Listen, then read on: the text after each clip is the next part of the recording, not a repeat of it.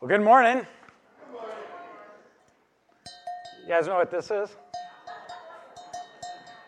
Yeah, the Ericksons are like, So we'll leave that there for now. Hopefully it doesn't ring, because that means we probably have an earthquake. But so I don't know about you, but the weather is great outside, isn't it? I get to finally pull out the sweaters again. It is wonderful. Hey, it's wonderful to share in the Word together. You know, after one of the services, I don't remember what we were talking about exactly, but I said it was one of those things that most people don't like to talk about. And somebody came up to me afterwards and it's like, hey, is there anything that really bothers you that you don't like to talk about in the Bible? And I was thinking about it, and I realized what it was this week. It's talking about myself. Like the worst thing ever. I'd rather talk about giving and tithes and offerings and worshiping the Lord. That's easy. I don't want to tell you about me and about leadership and pastors and all these things. That's like the worst thing ever. I don't like to talk about those kind of things. In fact, it makes me feel a little uncomfortable. But praise the Lord for God's Word. And when we read that, it was like a sharp sting when I was reading that earlier a couple weeks ago in Acts 20 when Paul says, I did not shrink, like shrivel and hide from declaring the whole truth of God's Word, right? And so I don't want to do that this morning. And we want to talk about this morning, how, what is a healthy church? And that is a proper understanding of church leadership. And you say, well, that's easy. And it's not. It's, believe it or not, what God says about it should be easy, but we are all what? Very complicated because of sin. And we create major problems because of our own complications with our relationship with the Lord, which also makes leadership more complicated than it's really supposed to be and really what it can be. And so here, I'm going to give you all the message here real quick. You ready? And Philippians chapter 1, it says, Paul and Timothy, servants of Christ Jesus, servants. You hear that? Servants of Christ Jesus, to all the saints in Christ Jesus who are at Philippi with the overseers and deacons. Guess who are the leaders in the church?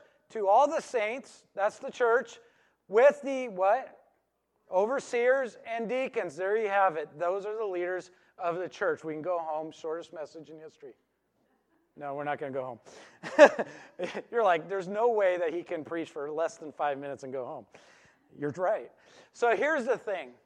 We want to talk about what is church leadership, who are the leaders, and really the importance. There's one important thing that we want to discuss at the very end that applies all of it, that brings these three things all together in a complete circle. And you know what's amazing is, have you noticed how God loves to do things in threes? Have you noticed that? God the Father, God the Son, God the Holy Spirit, the three in one. We sang that, right? He likes to do things in three. Did you notice that? It's like God, which is the head of marriage, you have the husband and the wife. The three part of a healthy marriage. Wow, imagine that. There's all sorts of threes in the Bible. And here we have one of those particular important threes. We have overseers. We have the saints that make up the church. That's all the believers make up the church. And deacons. We have three parts of the church. You take away and remove parts of these, and you have a recipe for disaster. You remove a part of worship, a part of growing in the Lord, and you remove part of serving the Lord. Three aspects of our walk with God. You remove one of those, and you become flat. The church will become flat. And the problem why a lot of churches are not healthy is because we tend to be flat when it comes to leadership because of different points of view rather than just simply listening to God's Word. And so we want to do that this morning. Acts chapter 20, you want to notice something here. In verse 17, we see the very first aspect of church leadership, and that is elders. And elders is interesting. There are two ways that you can look at elders in the Bible. One is dealing with age, and what's amazing is a lot of times when it's dealing with age, not every time, but almost most of the time, it's dealt with in a feminine point of view. We have masculine words, feminine words, not talking about sexuality, but talking about the different ways that it is used in context. And the two contexts that are dealing with in Scripture usually deals with an age or leadership. And we'll show you a couple of those things. But in Acts chapter 20 and verse 17, it says, as they were traveling from Miletus, he went to Ephesus and called for the elders of the church. So who was he calling? And it's interesting, because if you go down in verse 28, it says, therefore, take heed yourselves and to all the flock among whom which the Holy Spirit has made you overseers. So the elders there, he's not, in the context, is not talking about an age, but somebody who has been appointed to an office of leadership. And so this is one of the areas that becomes confusing in churches. Do we have elders? Do we have pastors? Do we have bishops? Yes, all of the above.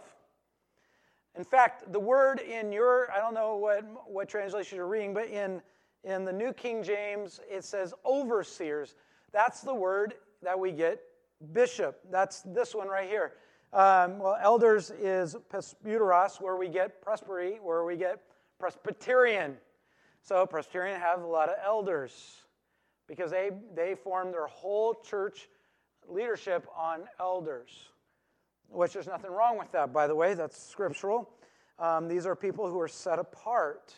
So you see that, elders. The word there means literally church leaders in the context of Acts 20. Also, listen to 1 Peter chapter 5, verses 1 through 4. You see, so I exhort the elders among you as a fellow elder, not talking about age, and a witness of the suffering of Christ, and as well as a partaker in glory that is going to be revealed. Shepherd the flock of God that is among you, and exercise oversight, none under compulsion, but willingly, as God would have you, not for shameful gain, but eagerly, not domineering over those in your charge, but by being an example to the flock. And when the chief shepherd appears, you'll receive the unfading crown of glory. Did you notice, not only in Acts 20, there are three words that are used: elders, overseers, shepherds. It's in 1 Peter 5, three words that are used dealing with leadership: elders, overseers, and shepherds.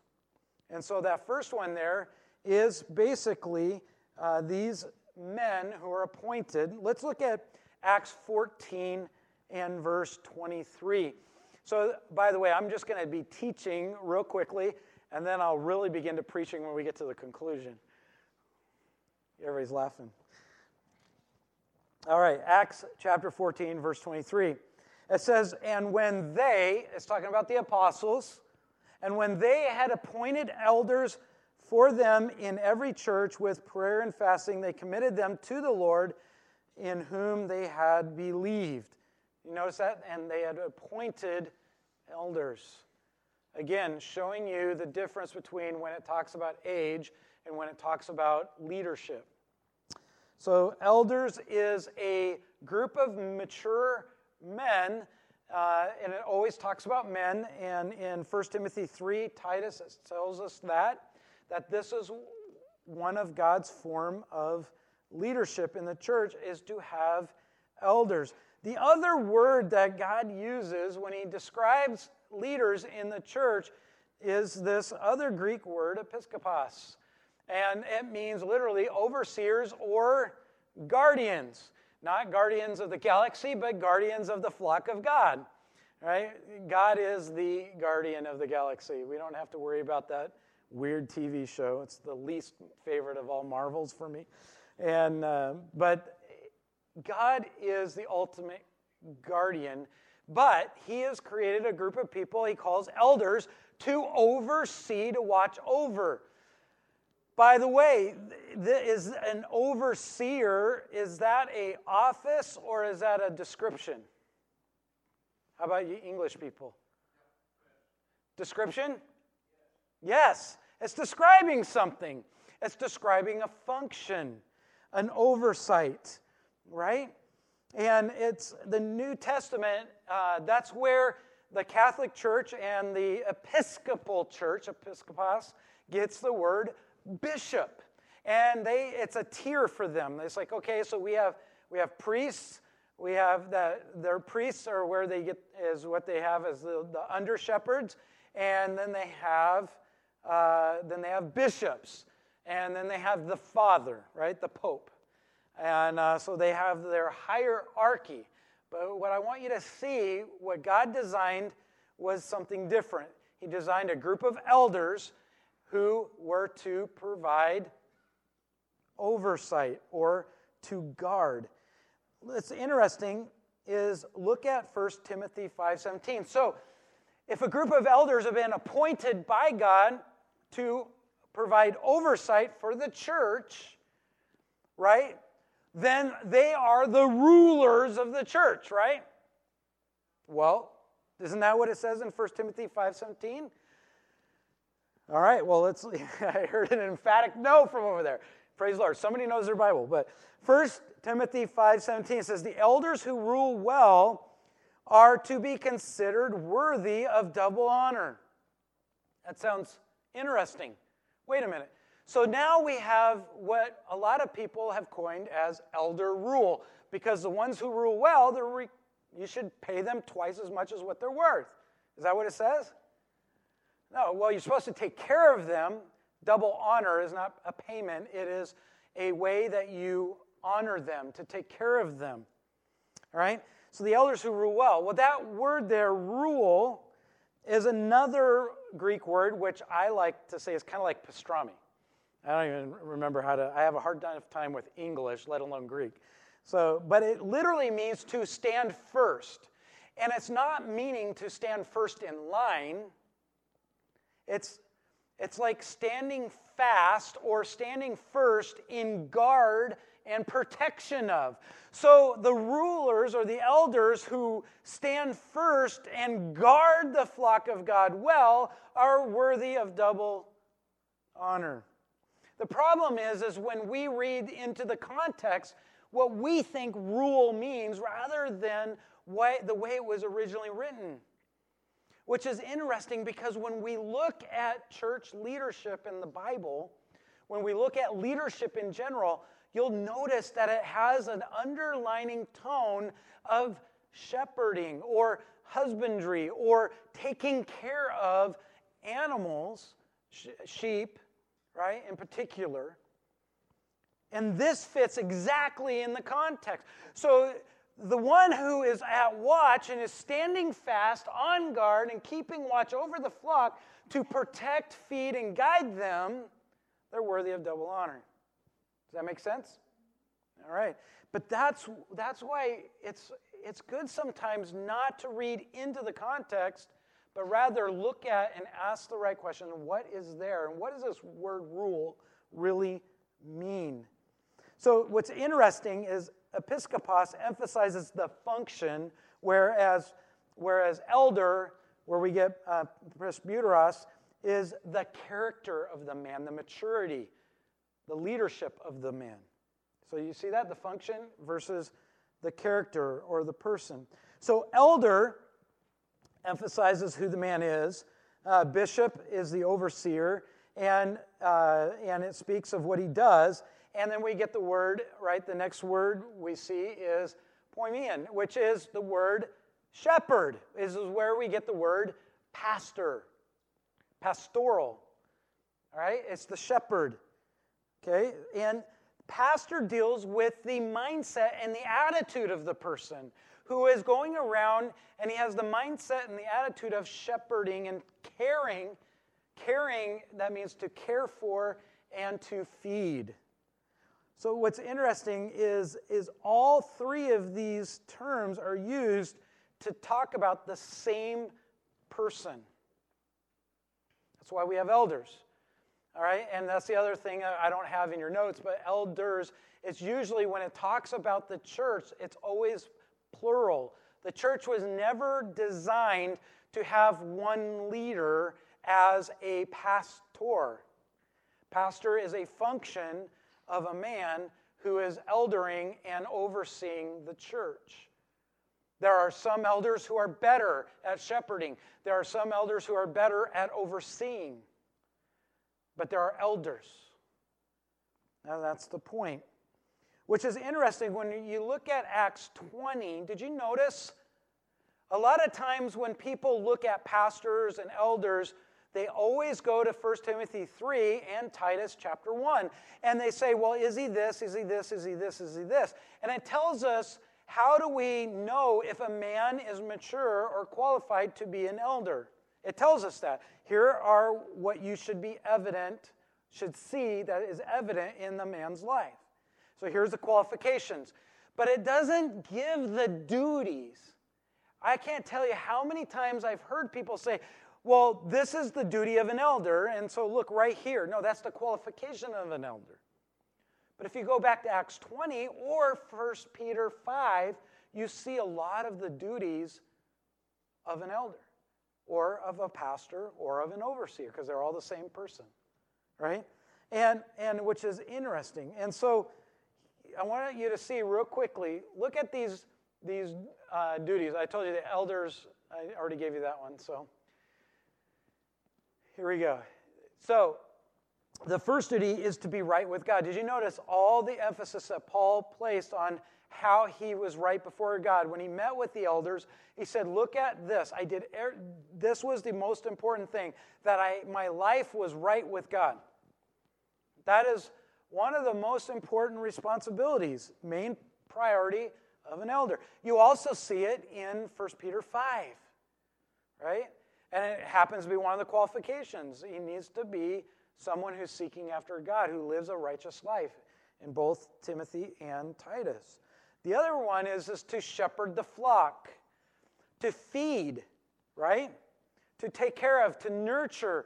He said, I took care of the weak. I took care of the faint-hearted. The weak being the sick, and also the faint-hearted being the people who were struggling in life and who needed counsel. Right? That is a job of a pastor. One of the main responsibilities. The other one is to guard the flock. Hey, and did you notice that when Paul was saying in Acts 20, where did he say that the problem was going to come from? From within. It wouldn't, and then he said that there will be others that come from without, but it was also just important for the pastor to guard the flock by taking care and making sure that people didn't bring destructive heresy or problems from within the church. It happens all the time. The pastors, and by the way, that is where a lot of problems lie in church, because when the pastor goes to guard the church, and he goes and he confronts a believer who's gossiping or slandering or saying things in the church about the church or about other people, by the way, which is the church, right? Did you get that? When they're talking bad about the church, that's you, right? So if they're talking, so when people talk bad about, First Baptist Church of Ferndale, I tend to show up at their house. I like to, because I don't want them talking bad about you. You're God's bride, right? That's guarding the flock. But guess what? Do people like it? Do the wolves like it when a shepherd guards the flock? No, they like a shepherd that likes to just take naps, who likes to say, oh, that wolf is too big. I'm going to just look the other way while he takes one of my sheep and drags it off. That is not a good pastor. That's the priority of a good pastor, is to guard the flock. The other one that we see that in both of the passages that we read this morning in 1 Peter and in Acts 20 is that they study and pray. Another passage we'll read in a minute that deals with deacons, we'll see that the apostles said, hey, we have deacons so that way we can study and pray. So that way they can teach. How are they going to comfort those and meet the needs if there's no study and teaching going on? How about praying?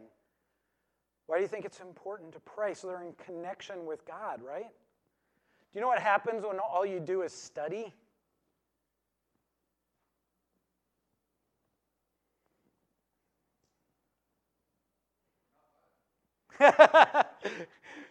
Well, sometimes we become full of ourselves, don't we?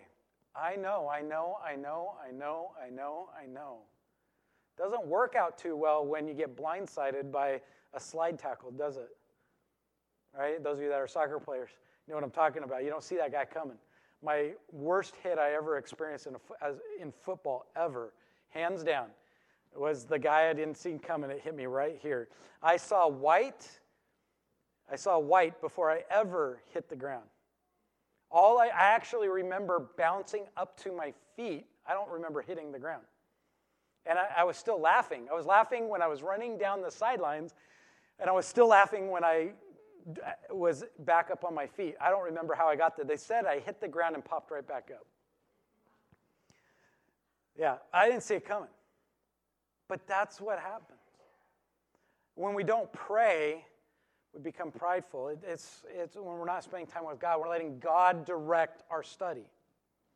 And so pastor's priority, they need to be studying and they need to be praying. The other one is to be free from self-interest. These are the important part of being an elder, to being a leader.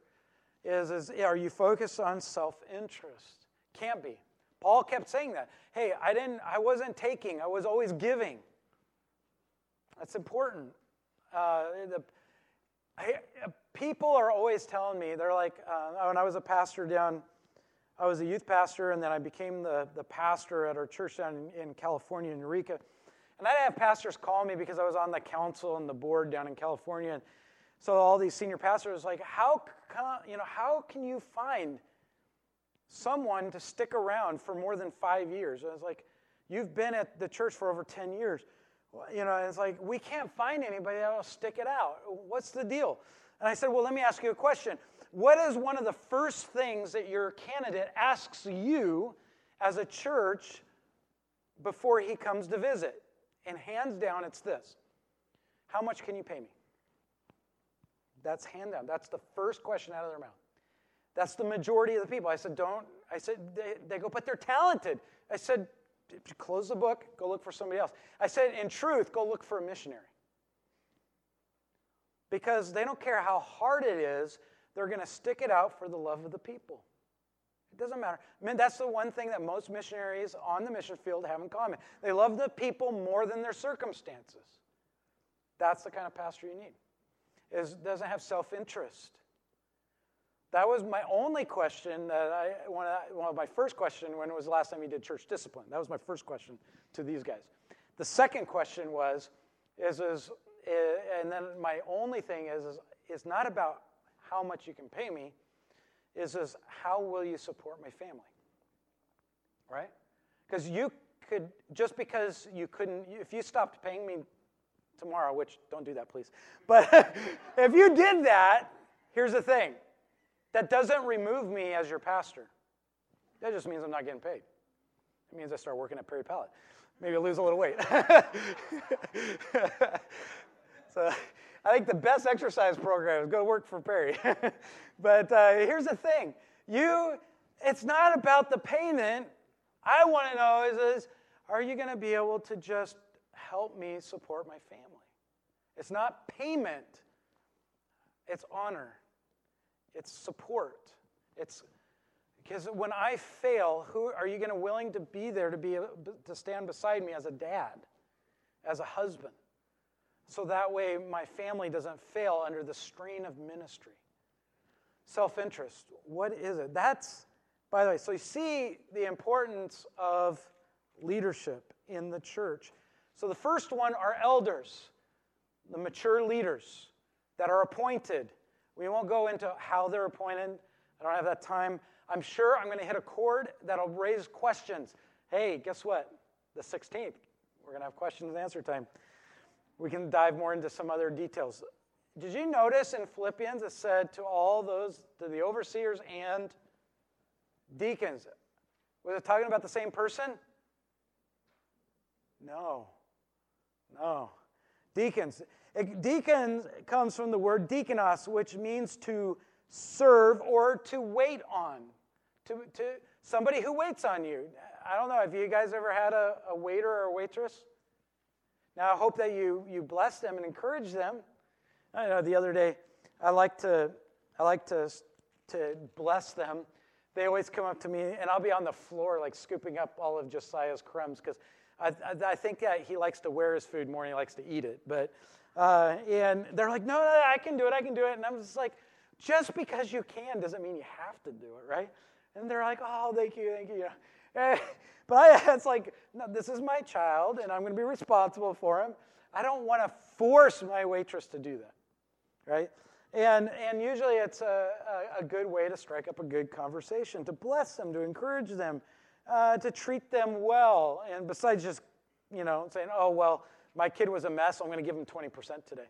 So, so I try to do a little bit of kindness and a little bit of this.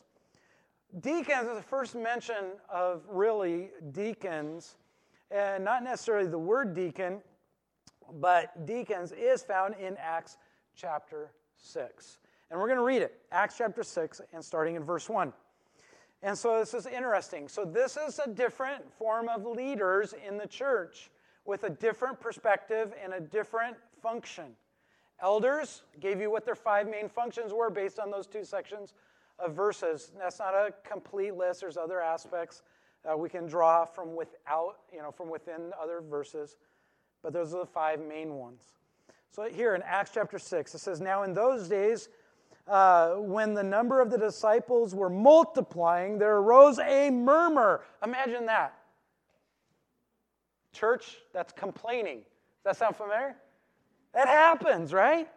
A church that's murmuring and against the Hebrews by the Hellenists. So the Greeks were mad at the Jews, and because their widows were neglected in the daily distribution. So, by the way, back in the day, how did the widows couldn't work?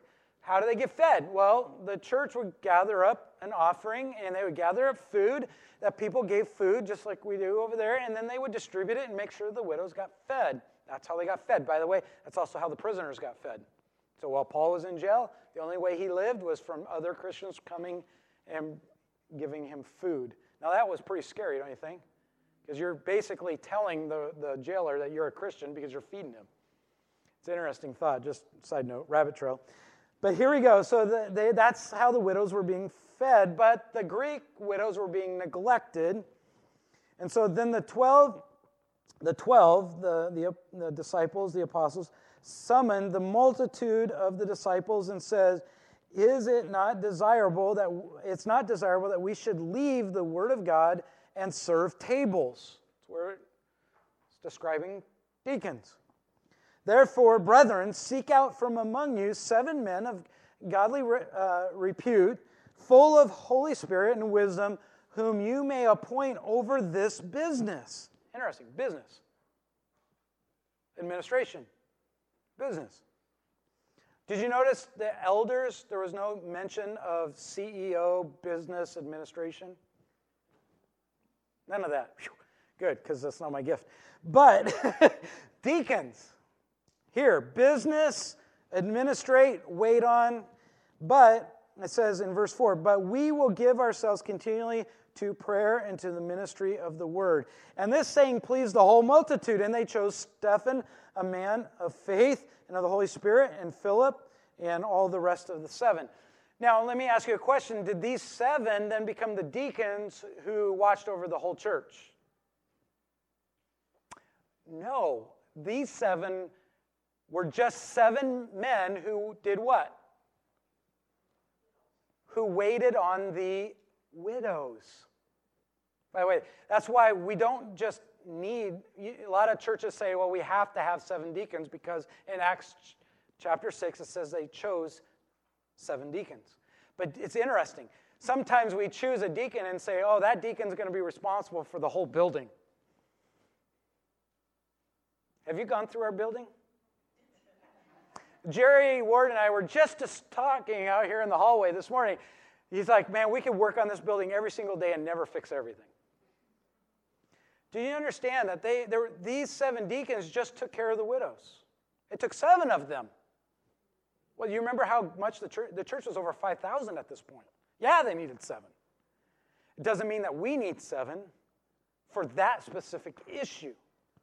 But an issue arose. There was complaining. And they chose 7 men to take care of it. Sometimes that's what deacons are.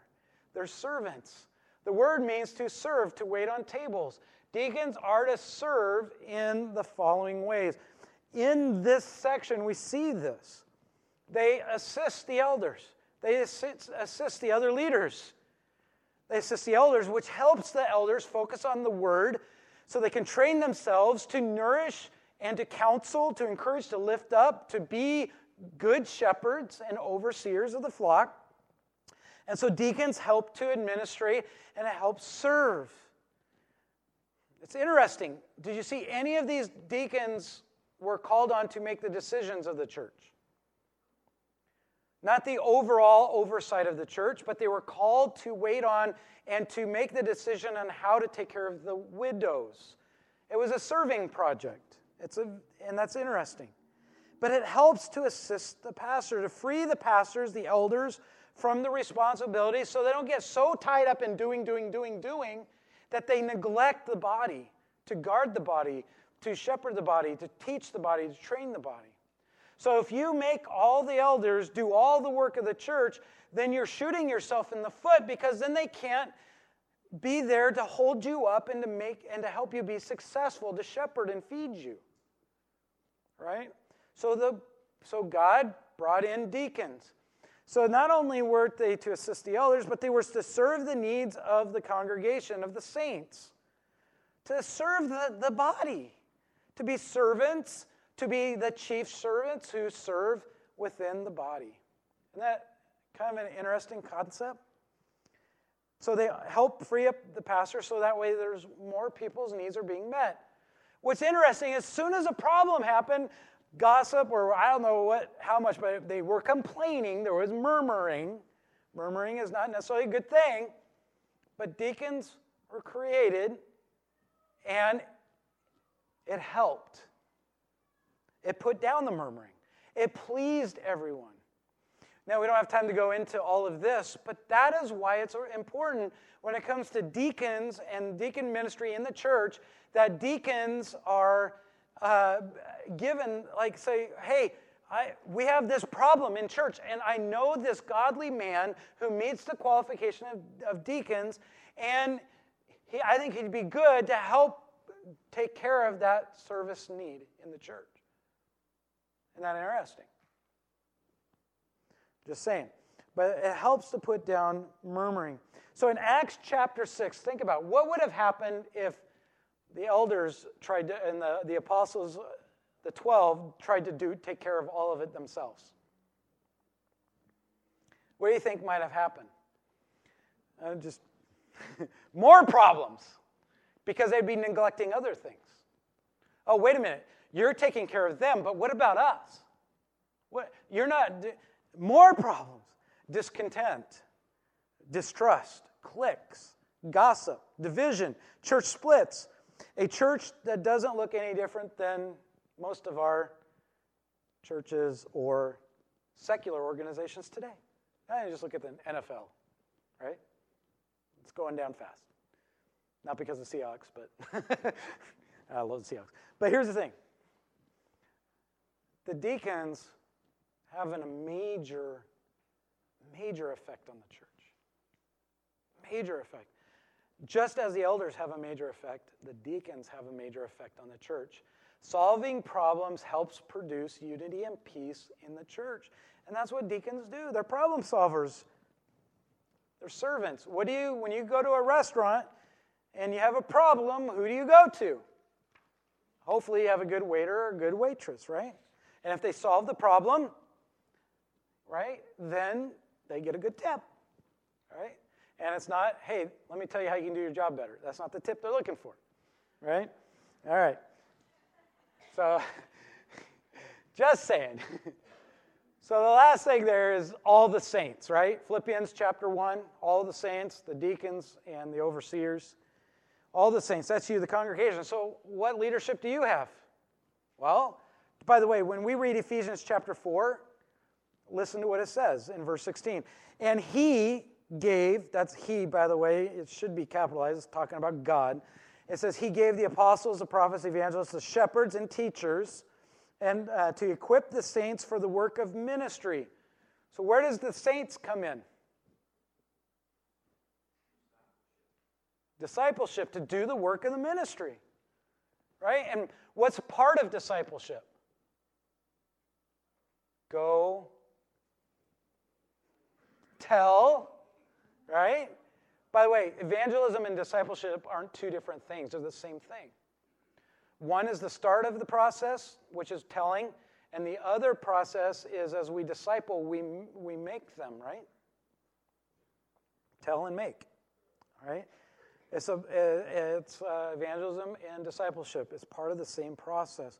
So look at it, to equip the saints for the work of ministry, for the building up of the body, until we all attain to the unity of the faith and the knowledge of the Son of God. So we have all these competing views in all of these churches. We have churches that are ruled by the congregation. We have churches that are ruled by the elders. We have churches that are ruled by deacons. Which one's right? None of the above. All of us have responsibilities, though, don't we? Yeah. All of us. The first one is to do the work of the ministry. The second one we saw here is to seek unity in Christ. By the way, are we seeking unity because we like each other? That is what should just dumbfound everybody in our community. They should not like each other. They're complete different. They're weirdos. How can they like each other? That's what everybody keeps saying about me and my wife, but you know, there is a God. So, seeking unity in Christ. That was my favorite thing that my mother-in-law told me. I don't know how you guys are going to get along. You guys both compete to talk. So, it's no wonder God gave us Kedrick. So, seeking unity in Christ. That's the responsibility of the church. Wow. Seeking is selecting deacons as needs arise. Acts chapter 6. In the church, as you see problems, maybe you see a problem that the pastor didn't even see arising. Somebody's kicking you. You know, when all the sheep compress together in the flock, sometimes it's hard to see over and to see what's happening. And the sheep start kicking. You're too close to me. You know, what the siblings do. I'm always amazed at my twins, right? They're like, get away from me, don't touch me, all this kind of stuff, right? I see you over there. So, and they're all doing all this stuff, and they're hitting you, and they're like, ah. And then when they separate and go to two different places, the first thing they do when they come back together is they tackle each other and hug each other.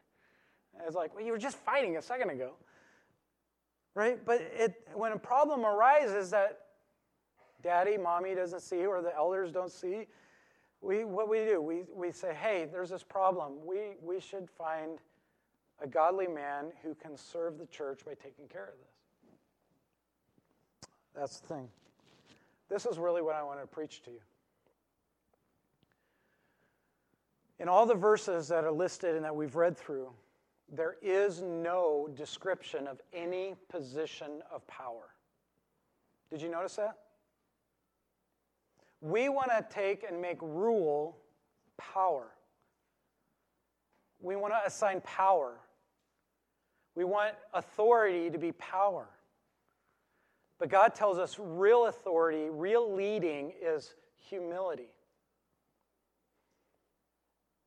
You notice in one of those verses that we read in 1 Peter chapter 5, did you notice it says, when the chief shepherd appears? Do you notice the distinction? He didn't just say when the shepherd appears. He said the what? Chief. Who's he talking about? Jesus. Who has the ultimate authority and power of the church? Yeah, I'm not marrying the church. I'm just part of the church. Who's marrying the church? We are the bride of Christ, aren't we not? real authority, real power. That's why we seek unity in Christ, because we want to give power and control to Christ. It's exactly what Paul is saying in Philippians chapter 2. If there be any love of Christ in you, right? Make my joy complete by being of the same mind, to think the same way, to have the same attitude. Have this mind in you, which is also in Christ Jesus. Right? Though he was God, he didn't stay on the throne. He came to earth and he what? He died for our sins. He served us. He is the Lord of Lords, the King. He is the creator of the universe. He is what keeps this universe from unraveling, right?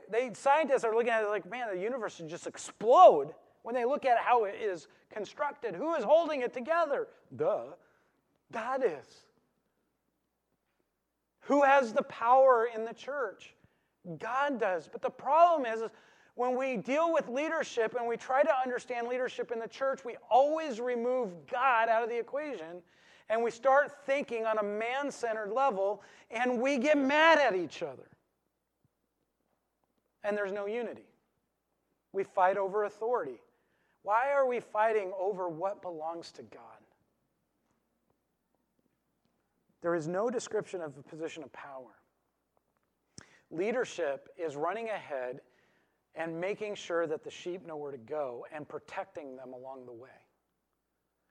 Leadership is a deacon who is saying, you know what, there's a problem, I'm going to love Christ by loving the church and making sure that it doesn't become a problem, and I'm going to shut down all the complaining.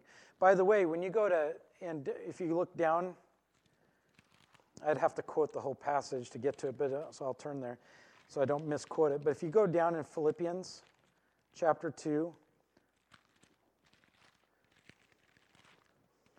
and you look down, it tells us to think like Christ. Let us have the mind of Christ. And it says, in the end, God highly exalts him and gives him the name which is above every name. He puts him in his proper position. And that every tongue should confess that Jesus Christ is Lord, to the glory of the Father. And he says in verse 12, therefore, what?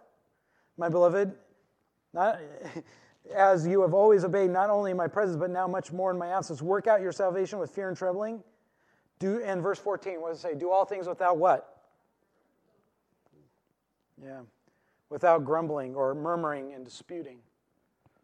If we allow the leadership to function the way God tells us to let them function, and we focus on the authority of the church as God, it is Christ, and we praise his name, we lift his name high, and we give him the glory and honor that's due his name, and we remove ourselves out of that equation of power and authority, my way or the highway attitude, and we what? There's less murmuring and complaining. And guess what? When there's less murmuring and complaining, guess what that breeds? What? Peace. Yeah, it's joy, man. It's exciting. Did you see what this is? Yeah, it's great. Did you see what God is doing? And we have no time to think about how bad things are because all we're doing is focusing on how good things are. That's why the gospel is so important. For 4 months, we talked about how important the gospel is. It's all about Christ, folks. If he didn't die for our sins, we would have nothing. So we have to understand what church leadership really involves. It involves a function of men that are called elders, and it involves deacons who are functioning according to biblical deacon, and all of the saints doing the work in the ministry, so that way we can find unity in Christ and grow the body of Christ by lifting up Christ. Not power or authority or position. Right? We have to understand what true leadership is. And it's found in Christ. I love it when he says, I am the good shepherd. Guess who ultimately stands at the door for us and protects us? No one can snatch you out of the Father's hand. Why? Because the good shepherd laid down his life for the sheep. God demonstrated the ultimate love for us, that while we were yet sinners, while we were those stupid, stinking, rotting, sinful sheep, that are backbiting, kicking, and running and jumping and breaking fences. You know those sheep? That's us, right? That describes church pretty much in a nutshell. And he died for us, standing watch over us, that we might have life eternal. Not life now, life for eternity with him, getting to enjoy the glory of the Lord for eternity. We don't have time to complain about leadership. We need to be about the Father's business of loving him and loving each other because he first loved us. He is the good shepherd, and not only he calls us his friend. I don't know about you, but stop and think about how much you hurt the Savior when he died on the cross for your sins. And he says, I no longer call you sheep, but I also call you what? Friend. That should just blow your mind away.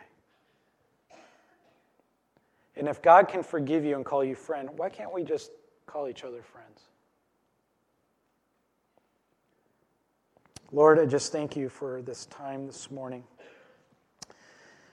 Thank you for not only all the questions that might come up because of what we studied this morning in your word, but I pray that maybe a lot of answers, a lot of encouragement, a lot of joy that can come out of your word this morning. To realize that we have no life without you, we have no church without you, that all authority and power in the church belongs to you. And Lord, I pray that you will help us as we endeavor to grow our leaders and to grow the church, all the saints together in one body that would proclaim and lift high your name, that you would help us to be wise and to follow the direction that you have laid out for us, so that way we can glorify your holy name, that we would be without murmuring and complaining, but find great peace and joy together. And just being so in love with you that we can't see anything else. But the creator of this universe who died for us and now can call us friend. May that impact our hearts and our minds in the way we think about church and church leadership. Lord, I pray that people today would realize how important the good news that you died for their sins, that there is no other way to get to heaven except through you, through the name of Jesus. And that they would call upon you, that they would seek repentance for trying to live the life their way, and that they would come to you, the Savior of their souls, and say, Lord, here am I. Forgive me.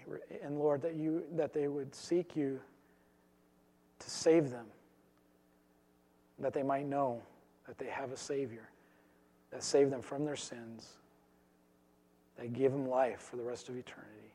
Save them, I pray. And I pray that would be our message of the saints, to go out and make disciples. In Jesus' name we pray. Amen.